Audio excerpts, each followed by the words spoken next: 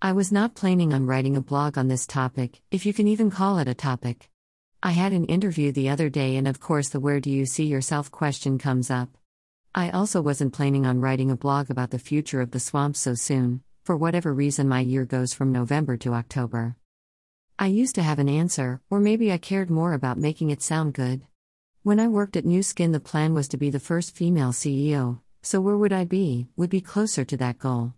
The problem with this was everyone above me was not going anywhere. When I worked at Vivint Smart Home, but I was not going to make it at that job. I have way better things to waste my time on. So when it comes to working for someone else, where do I see myself in 5 years? I don't know. Let's get through today and see what tomorrow brings. Right now I just want to have a job. I got bills to pay and mouths to feed. So what about the swamp? Where is it going to be in 5 years? Yes, a question I know the answer to.